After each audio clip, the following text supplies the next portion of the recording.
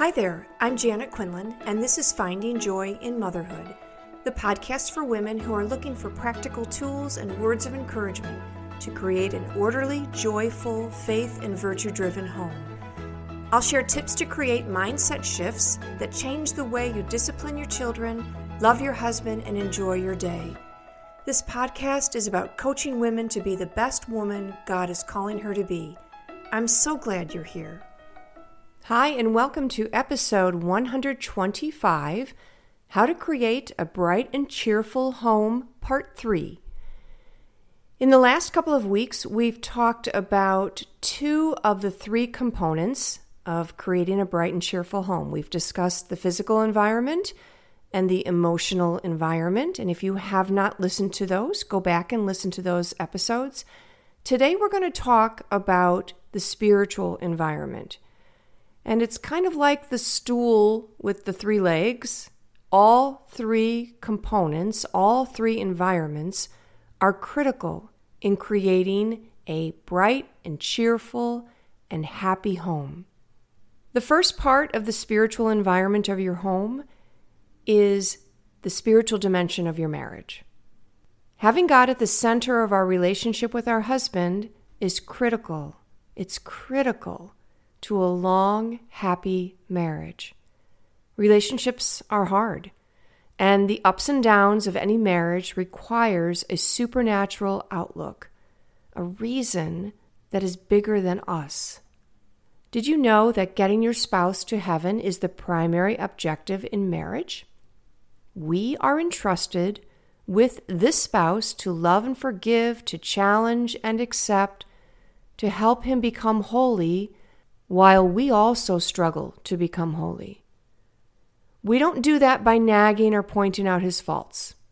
Instead, we pray for him, accepting him with all his strengths and weaknesses, and challenging him in a loving way to live with more virtue and supporting him in his struggles. So pray for your husband daily, many times a day. We also want to talk about praying as a couple. Praying together as a couple each night is a way to bond with each other that can't be matched. There have been many nights when we were still simmering from an argument or hurt, and we reached out for each other's hand, as we always do when we pray, and the anger and hurt and resentments melted away. Each couple's prayer time will be different. See what works for you, but here are some ideas of what to pray for together. First, thank God for the day and any special blessings received that day. That helps you acknowledge that blessings are from God. It takes us out of the control that we think we have, and it rightfully puts the control in the hands of God, which is actually where it belongs. Number 2, thank Him for your marriage and your family, and ask Him to bless your family with unity and faith.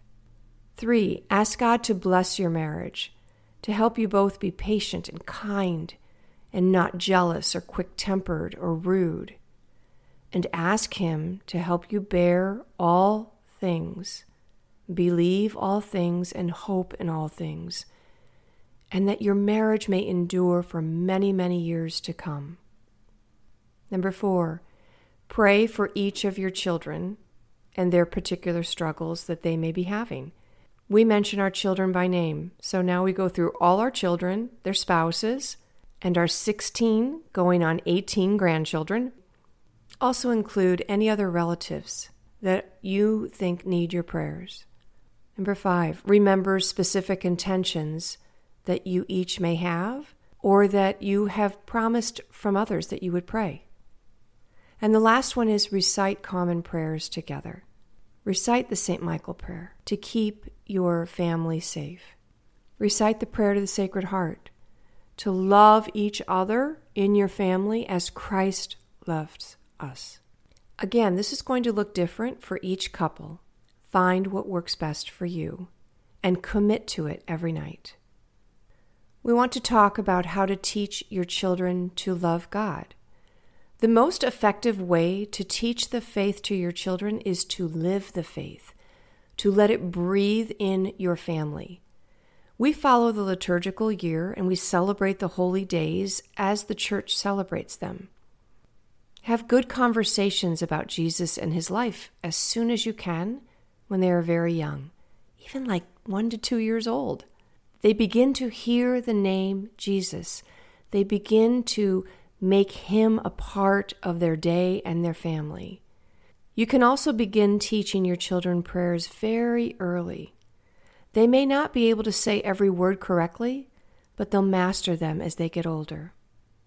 Pray together as a family each night before the children go to bed. Make that a part of your bedtime routine. We used to get everyone in their PJs, brush teeth, and then we would sit together in the family room to say our prayers together. This was a great opportunity to get the children in the habit of thanking God for specific things of the day. Each child has the chance to say, "Thank you, God, for..." And you'd be amazed at what they really want to thank God for. It's really cute.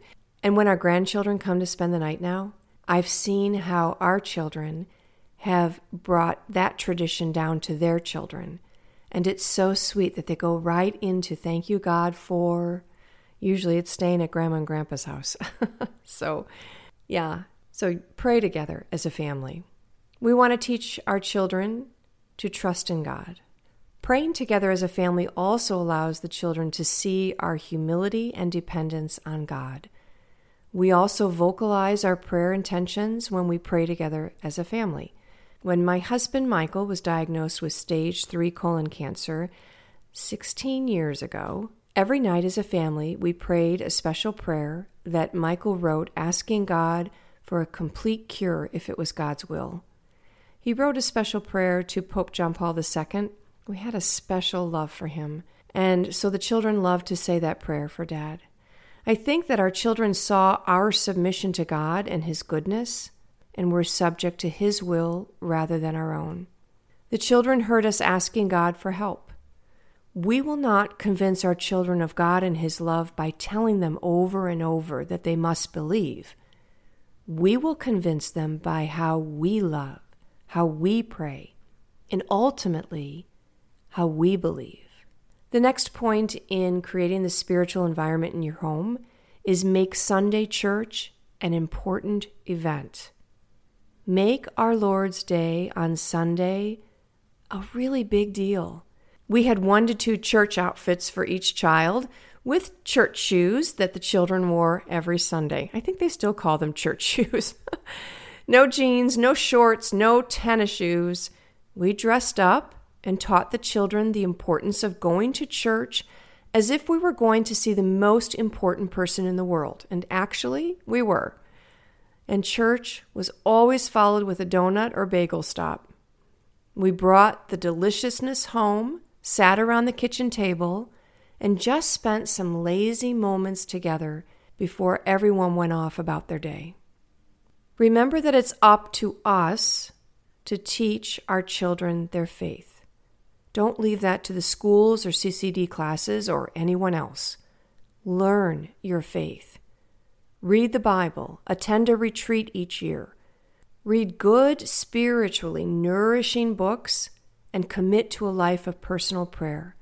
At least 10 to 15 minutes a day to take your personal intentions to Him, but more importantly, to listen to Him and what He has to say to you. Many of you probably know that I have received spiritual formation from Opus Dei for over 30 years. It's an organization within the Catholic Church whose mission it is to form good Catholics, good Christians, to help us know our faith so that we can live our faith. So if you've not heard of it, you could go to opusdei.org. You can read more about it, and it's just one place. The church has many places where you can learn about your faith, but it's the place that I have learned so that I can live it and teach it. And while it's important to teach our children the facts of our faith, it can be done easily without pounding memorization facts every day into their little heads. When I was homeschooling, so many people asked what textbooks I used. I did use the Faith and Life series, but As I said before, the children really learned their faith because their mom and dad learned their faith, loved their faith, and practiced their faith. God was another member of our family who was spoken about regularly. The final dimension that I want to speak about in the spiritual environment of your home is about loving each other. As Jesus said, "This is my commandment, love one another as I love you. No one has greater love than this, to lay down one's life for one's friend." This is how we deal with each other in our home. We teach our children that laying down our life can mean giving up our will, not arguing or demanding their own way, and being kind when we don't feel like it. We teach the children to love each other with the same spirit of sacrifice that Jesus had. And we love our spouse the same way. Teach your children to forgive 70 times, 7 times, which is, just as you know, a fancy way of saying always, perfection, to the very end. As parents, we model forgiveness for our children, quickly forgiving our spouse and never holding on to resentments. Is that easy? No. We've been married for 37 years. It gets easier, but it is not easy. Many people think that marriages that last a long time just don't have serious problems. That would be incorrect.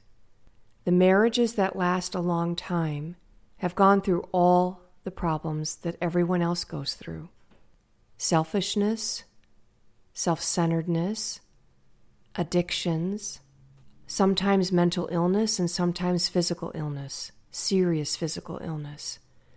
But it's what we do with those circumstances that decide whether or not we're going to have a long-lasting marriage or one that we give up on. Don't forget, the primary purpose of marriage is to get your spouse and you and your children to heaven. Don't give up on that goal. Make that your primary focus of your family. So where to begin?